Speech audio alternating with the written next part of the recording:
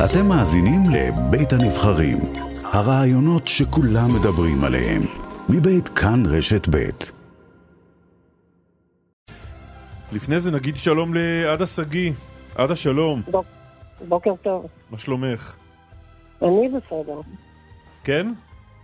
אני בסדר, העולם דפוק. יש בזה משהו. חזרת משבי חמאס אחרי 53 ימים. נכון. עבר כבר לא מעט זמן מאז. איך נראים הימים האלה אצלך? ספרי קצת איפה את גרה היום. אני באופן אישי בסדר עם כל קהילת ניר עוז, שהיא קהילה מאוד מאוד חבולה, כי אין מישהו שלא עבר משהו או שמחכה למישהו שיחזור מהשבי, או שקרה אצלו אסון כזה או אחר. אין קיבוץ, 50% מהבתים שלו שורפים כפי שאתם יודעים, ולא פשוט. אני אישית בסדר, אבל הקהילה מאוד מאוד חבולה, מאוד מאוד קשה.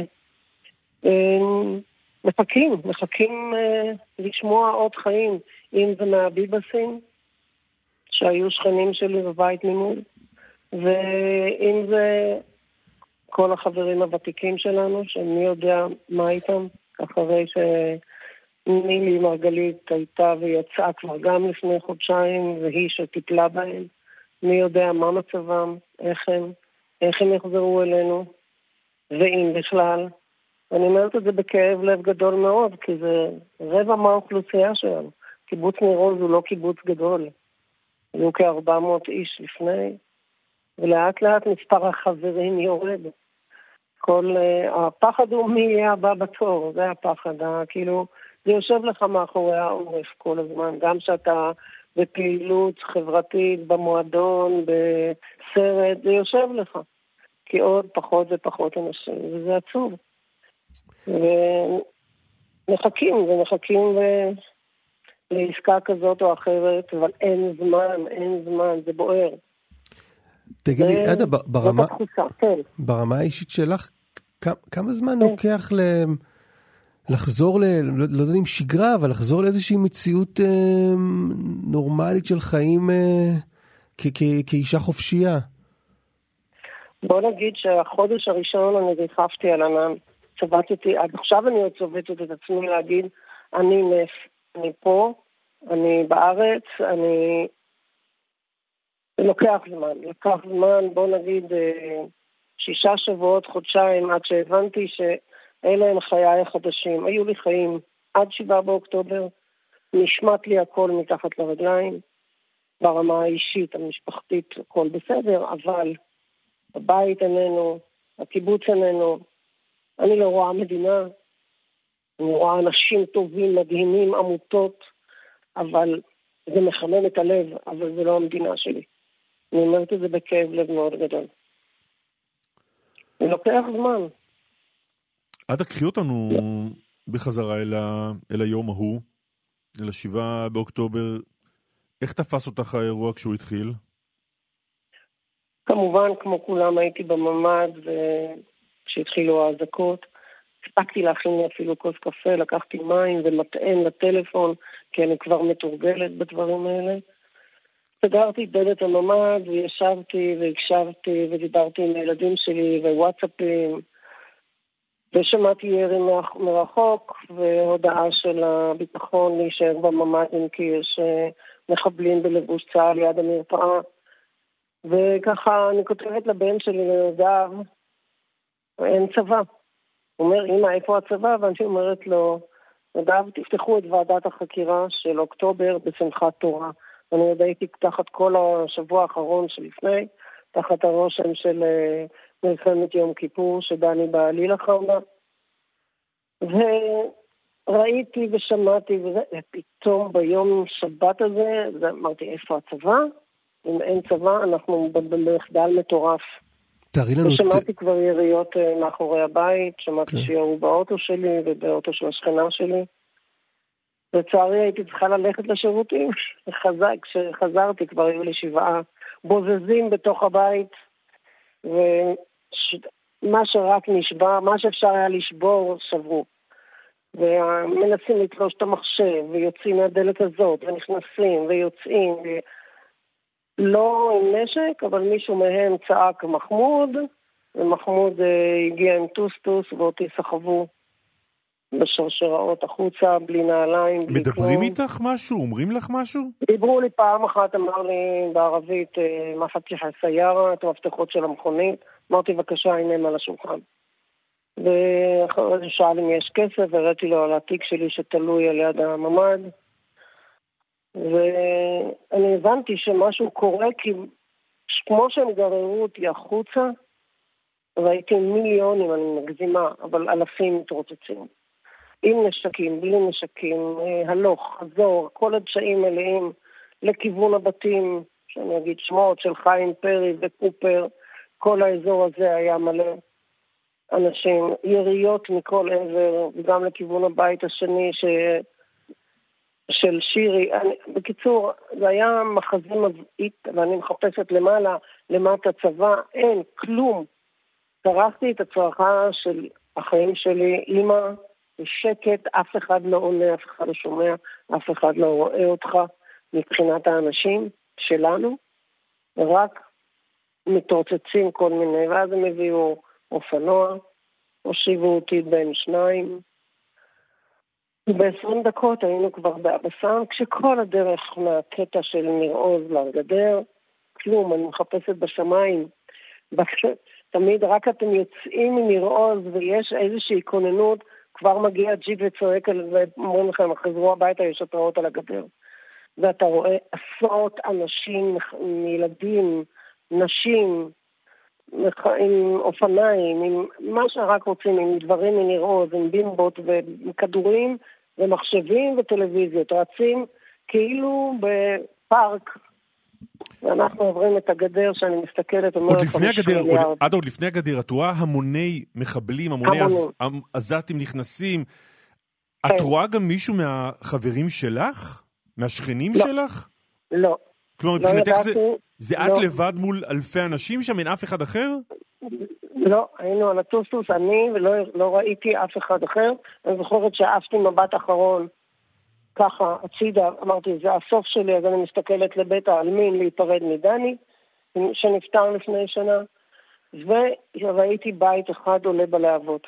אבל יותר מזה לא ראיתי כלום. היום אני יודעת שזה הבית של עודד ויוחקה, ככה מתוך השן שעלה. זה שורת הבתים האחרונה שאנחנו הכי קרובים לגדר, הכי קרובים לחניה. המעבר היה דרך שער הכרם, עוד זכרתי לעצמי ככה, וואו, זה הזמן של הבציר. מתי נשתה את היין הזה? זו הייתה המחשבה האחרונה שלי. המחשבה שיכול להיות שיחטפו אותך, את מבינה מתי זה בכלל עולה בתודעה? בשנייה שעליתי על הטוסטוס. היה שם אחד סרט של החמאס, קלצ'ניקוב, והשני היה עם שבריה ענקית, והבנתי שזה חטיפה. החלטתי שאני לא מתנגדת, כי ידעתי שזה חד כיווני. ועד אז עם כל האיומים וההזקות וההסתגרות בממד, וזה שכבר שומעים יריות מבחוץ, זה עדיין לא על זה את חושבת, שיכול להיות שיקחו אותך לעזה עכשיו. בהתחלה, בשניות הראשונות לא, אבל ברגע שראיתי שהטוסטוס הזה יוצא מכיוון השער לכיוון מערב, הבנתי בדיוק, אני לא ומה עובר בראש? מכירה את המקום. מה עובר בראש ברגעים האלה? זה היה מספיק פחד, אימים, טראומה, לא יודעת איך תקראו לזה, איך שאתם רוצים. זה היה מטורף, אבל באמת לא ידעתי למה וכמה ומי. רק במהלך השבי התחלנו להבין מי, כמה ואיך. ב-20 הדקות האלה שאת נוסעת בדרך לאבסן מהקיבוץ, מה את רואה בדרך מסביב? שדות שלנו, אנחנו מכירה את הכביש טוב, נקרא כביש הברמדים, מיליונים של אנשים עומדים, מדפדפים בידיים, צועקים אללהו אכבר, עושים סימנים ששוחטים אותך מתחת לצוואר ככה, יטבח אל יהוד, וצורכים, ומלא נשים וילדים עם דברים מהבית, מרוז, שאני מזהה אותם, אני מזהה גם קלאבקרים של אנשים, נוסעים, הלוך, חזור, הולכים לכל הכיוונים. כולה מרחק פחות מ2 קילומטר, וזה היה כמו טיילת. ואין צבא. זה היה הדבר שפשוט המם אותי. לא, זה שאני כל כך מכירה את האזור, בכל זאת 55 שנה וב-20 שנה האחרונות, ברוך השם, היו לנו אירועים, אבל אין צבא. זה היה הדבר הכי נורא שקרה לי. זאת אומרת, פתאום, איפה? לאן לקחו אותך? הכניסו אותנו לאבסן, משם חצינו לחניון עם הטוסטוס והביאו אותי למכונית. דקות אחרי זה, בטוסטוס אחר, הביאו את מירב טל, בת זוגו של יאיר שכבר איננו. ובמכונית הזאת הייתה ההיכרות שלנו. היא אומרת לה, אני חברה של יאיר, באתי ליום אחד, לערב אחד, לבקר אותו. והנה אנחנו ביחד, ובילינו 53 ימים ביחד. לאן לוקחים אתכם בשלב הראשון, אתכן? בשלב הראשון לאיזה סככת מיון, ששם פגשנו גם את עודד ליפשיץ, שהיה פצוע בכל הגוף. הנה עדה מהקיבוץ, אומר מי שדיבר שם באנגלית, מישהו אומר, הנה עדה, היא מהקיבוץ שלי, הייתי בהלם, והוא אומר, הנה, היא יודעת ערבית יותר טוב ממני, עם חיוך גדול ויופי, אני גם יודעת ערבית. ומטפלים בו, ואמרו לי, אנחנו לוקחים אותו לבית החולים, יש לו קליה ביד, אבל הוא דיבר איתנו, הוא היה בהכרה לגמרי, וכל הזמן מראה תבררי מה אין יוחקה, ועוד כתבנו ביחד את השם, יוכבת ליפשיץ, בת 80 ולקחו אותו לבית החולים, ואנחנו חיכינו לרב ואני עם שניים, הבנו שזה כבר לא חמאס אלא ג'יהאד לפי הסרט השחור ולא הירוק. היו על ידינו 2 שומרים עם נשק, אמרו אל תפחדו, הביאו לנו מים, ואתם בשבילנו כמו העלמין, אנחנו שומרים עליכם, שיהיה ערב נעביר אתכם לבית כדי שלא יראו אתכם, הסתירו אותנו מכל השכנים שם, והגיע איזה בחור מהביקור שלו בנירוז עם קלאבקר ומסובב ככה במפתחות, אומר לי בערבית פיש נירוז, אין. אני לא האמנתי, אבל אחר כך הבנתי כמה הוא צדק. אין נירוז. אין נירוז. כמה זמן אתם נמצאים בנקודה ההיא הראשונה? יומיים, ואחר כך העבירו אותנו לדירת מסתור אחרת. שהתחילו, יומיים היינו בדירה באזור חניונס מזרח, ואחר כך העבירו אותנו למקום אחר. בדירה בקומה 5, שם היינו עד היום 49, שאמרו לנו שאנחנו נמצאות. אתם מוחזקים בידי עזתים, אזרחים כלומר? כן. אזרח, בעל הדירה, הוא טען שהוא בלתי מעורב, אבל היו עלינו 2 שומרים גם באזרחית, שום דבר, הפחד נוראי, אמנם זה דירה, הוא פינה את אשתו והילדים, אנחנו היינו בחדר הילדים, אבל הוא אומר שהוא עושה את זה בשביל הכסף, בשביל להוציא ויזות, על מנת שהוא, אשתו והילדים, 4 ילדים, יצאו כי הוא מחפש עתיד יותר טוב לאשתו וילדיו. אתה נוטה להאמין, אי אפשר לדעת מה נכון, מה לא נכון. ברור לי שהם קיבלו את הכסף מהחמאס, ושמירה לכל דבר. מה שהוא אכל, אנחנו אכלנו, מה שהביאו להם, הביאו גם לנו.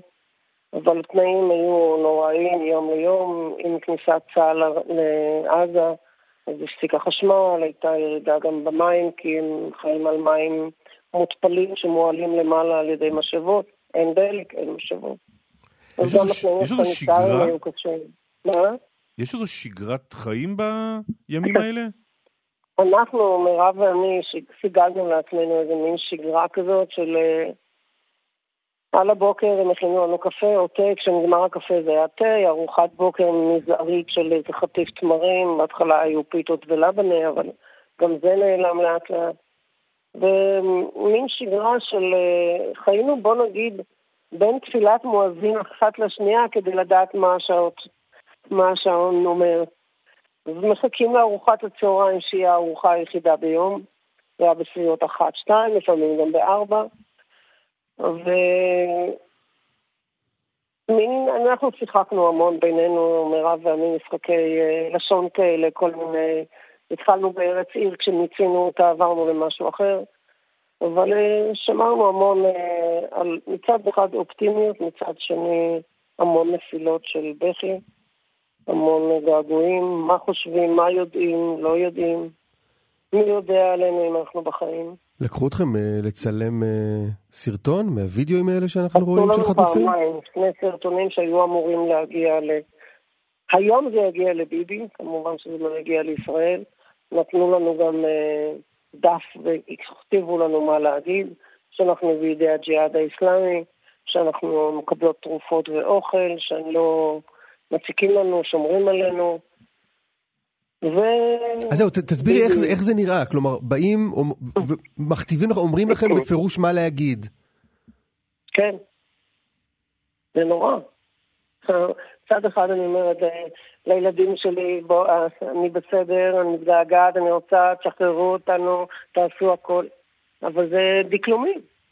דקלומים. לא באמת מה שאתה מרגיש, אומרים לך מה להגיד, ואתה כותב, ומדקלם את זה, והסרט הזה נמשך טייק ראשון, טייק שני, טייק שלישי, זה לא פעם אחת ולא פעמיים. עד שהם מרוצים מהטייק. עד שהם מרוצים, דגל הג'יהאד מאחוריך, אבל זה מוזר יש לך מושג בכל פרק הזמן הזה, מה קורה בעולם החיצון? בישראל, במלחמה, במשא ומתן לעסקה, במשהו? בואו נספר לכם שבערך פחות מחודש קיבלנו טרנזיסטור שהם שמעו בו. מי שמפעיל אותם או מי שנעלה בעל הדירה אמר שאנחנו יכולות לשמוע שעה ביום. אז ביקשנו לשמוע את רשת ב' ב8 בערב. מניסיוני הרב ומרום גילי הבנתי שדובר צה"ל בטח ידבר בין 8 ל-9. אז חיכינו. כלומר, את יכולת לבחור מתי תהיה השעה הזו. כן, ביקשתי ממנו, כן, תשים לי 95.5, רשת ב', אני רוצה לשמוע דובר צה"ל. באמת הוא כיוון לנו את זה, בשקט, כדי שלא ישמעו בחוץ עברית, מאוד פחדו מהשכנים, ובשקט שמענו, אז כשדובר צה"ל דיבר, הבנו שמתחילה להיות עסקה, שמתחילים לדבר על הודנה, שרק לא ידענו מתי, אבל בין לבין, לפעמים הוא היה מדבר ב9:30, בין לבין שמענו כבר את כל הזוועות שקרו, את כל הטבח ברעים, על סיפור בארי, ושמעתי תלמיד שלי מבארי שמדבר ואומר שהאסון של ניר עוז גדול יותר, ואז אתה מתחיל לקבל פרופורציות, ואתה מבין ש74 מחברי ניר עוז חטופים מבין ה-240, אתה יושב בקומה 5, חוץ לרעוד ולצעוק ולבכות אין חמה, רק אתה מבין באמת שביום הראשון אמרו פיש ניר עוז, זה פיש ניר עוז. זה מאוד עצוב, וכל הזמן רציתי שהילדים שלי ידעו שאני בחיים, ואחותי, נורא דאגתי מה קורה איתם, כי לא ידענו מה קורה בארץ. לאט לאט התבהרו קצת הדברים, אבל לא עד הסוף. לכן אני אומרת שאני נס. חזרנו אחרי 53 ימים, אבל מה שקורה עם השבויים האחרים, החטופים האחרים, לא יודעת. כמה בחיים, מי יחזור, אבל שיחזרו. עד כמה זמן לפני השחרור הבנת שמשהו מתחיל להתרקם ושאת חלק מהמשהו הזה? התחיל להתרקם, אז שמענו באמת עד היום האחרון, שמדברים עד היום ה-49. אבל לא ידעתי שאנחנו נהיה בין הראשונות. ביום ה-49 הוא בא עם דף, ואמרנו היום אתם יוצאות, זה היה יום שישי. אבל כפי שאתם יודעים משהו השתבש, הוציאו רק אמהות וילדים, ואותנו העבירו למקום אחר, לא אותה דירת מסתור, החזירו אותנו, מה שהיינו כבר קרובות לרפיח, והעבירו אותנו חזרה לח'אן יונס, לעוד 5 ימים חיכינו. ביום ה-54 ימים בעצם, ביום ה-53 השתחררנו, פעימה ה-50. איך היה היום הזה? בבוקר זה שבאו להגיד לנו, קודם כל וכל יום שאלנו מתי אנחנו יוצאות, אמרו לנו בוקרה, מחר, ואתה רואה שזה אנשי חמאס כבר, והם מופעלים, והם יודעים, ומישהו מתמרן מלמעלה, וביום ה-53 בבוקר הוא אמר, אתם יוצאות אחר הצהריים, תקבלו גלביות וחיג'אב, ומישהו יעזור לכם להתלבש, אסור שידעו שאתם פה. הם הזכירו אותנו בעיקר מהפליטים. על יד בית החולים חניון, מיליוני פליטים, יש לנו מחנה אוהלים, שדרכו העבירו אותנו באמת לאוטו של החמאס, שמרו עלינו, שם עוד הגיעו עוד 2 חטופות מהמנהרות, תמר מדגר ורימון. נפגשנו רק קשה עם תמי, כי שתינו היא הייתה רעולת פנים, ואני עם החיג'אב, והיא לא זיהתה אותי, והיה קשה לזהות אותה, ובשלב מסוים, כשהורידו לנו את הכיסויים, זיהיתי שזה היא, וזה היה מפגש מאוד מאוד עוצמתי. עוד מישהי מניר עוז שאומרת לי יורם נשאר במנהרה, ולאט לאט עד שהעבירו אותנו לצלב האדום, שגם זה היה אירוע לפני עצמו עם מיליון תושבים שתוך שנייה יורדים ומצלמים וצועקים, ואתה חוויה מטלטלת בפני עצמה. הייתה לי תחושה מה הייתי 53 יום בשבי, היום אני אלך. והרגשה שהסוף מתקרב, אבל באמת מה הרגשה שאת בסכנת חיים ברגע הזה? זה מיליונים של ילדים, נערים, מצלמים וצועקים וצורכים. ומנסים לפגוע בך? מה? ומנסים לפגוע בך? לא, הם דופקים על האוטו, הם אישית בי לא. החמאס כל הזמן אמרו, אל תפחדו, אנחנו שומרים עליכם. זה נראה הזוי. אנשי חמאס, פלשניקובים, בטח ראיתם את התמונות, מלווים אותך ואומרים, תסתכלי ישר, אל תסתכלי עליהם, תסתכלי על הג'יפ של הצלב האדום, אל תסתכלי עליהם, אל תקשיבי למה שהם אומרים, הם צורכים. וסיטואציה עם ה-50-100 מטר האלה שהולכים שם עד לצלב האדום שעלינו לג'יפ, וגם זה עד שיצאנו למסוף רפיח, זה גם לקח. זה היה לא פשוט. מתי הבנת שזהו, נגמר? את כבר פה, בידיים טובות? אמרתי לה, את יודעת בטח המפגש הראשון שלי עם צהל, ולא ידעתי איך הוא יהיה, לא ידעתי איזה קבלת פנים בדיוק תהיה בכרם שלום, אבל אמרתי, כשנעבור ורגל ימין שלי תדרוך באדמת ארץ ישראל, בטח אז, ואני לא מהמתעלפות, בטח אז אני אפרוט בבכי, וזה מה שהיה. הבכי הראשון המשחרר, הממש, טוב שעמדו שם כמה קצינים תפסו אותי כי הם הבינו שאני הולכת ליפול. אבל זה היה רגע מכונן ברמה בלתי... עכשיו שאני מדברת איתך עולות לי הדמעות בעיניים, וזה היה הרגע הראשון, והרגע השני המפגש עם בני המשפחה בשיבה, שזה היו רגעים עוצמתיים שכנראה כל החיים אני לא אשכח. ולכן אני כל כך כואבת את הכאב של כל החטופים ששם. כן. עשו הכל שהם יחזרו ועכשיו. זה מה שיש לי להגיד. עדה סגי, תודה גדולה שדיברת איתנו. תודה רבה, עדה. תודה רבה לכם שהקשבתם.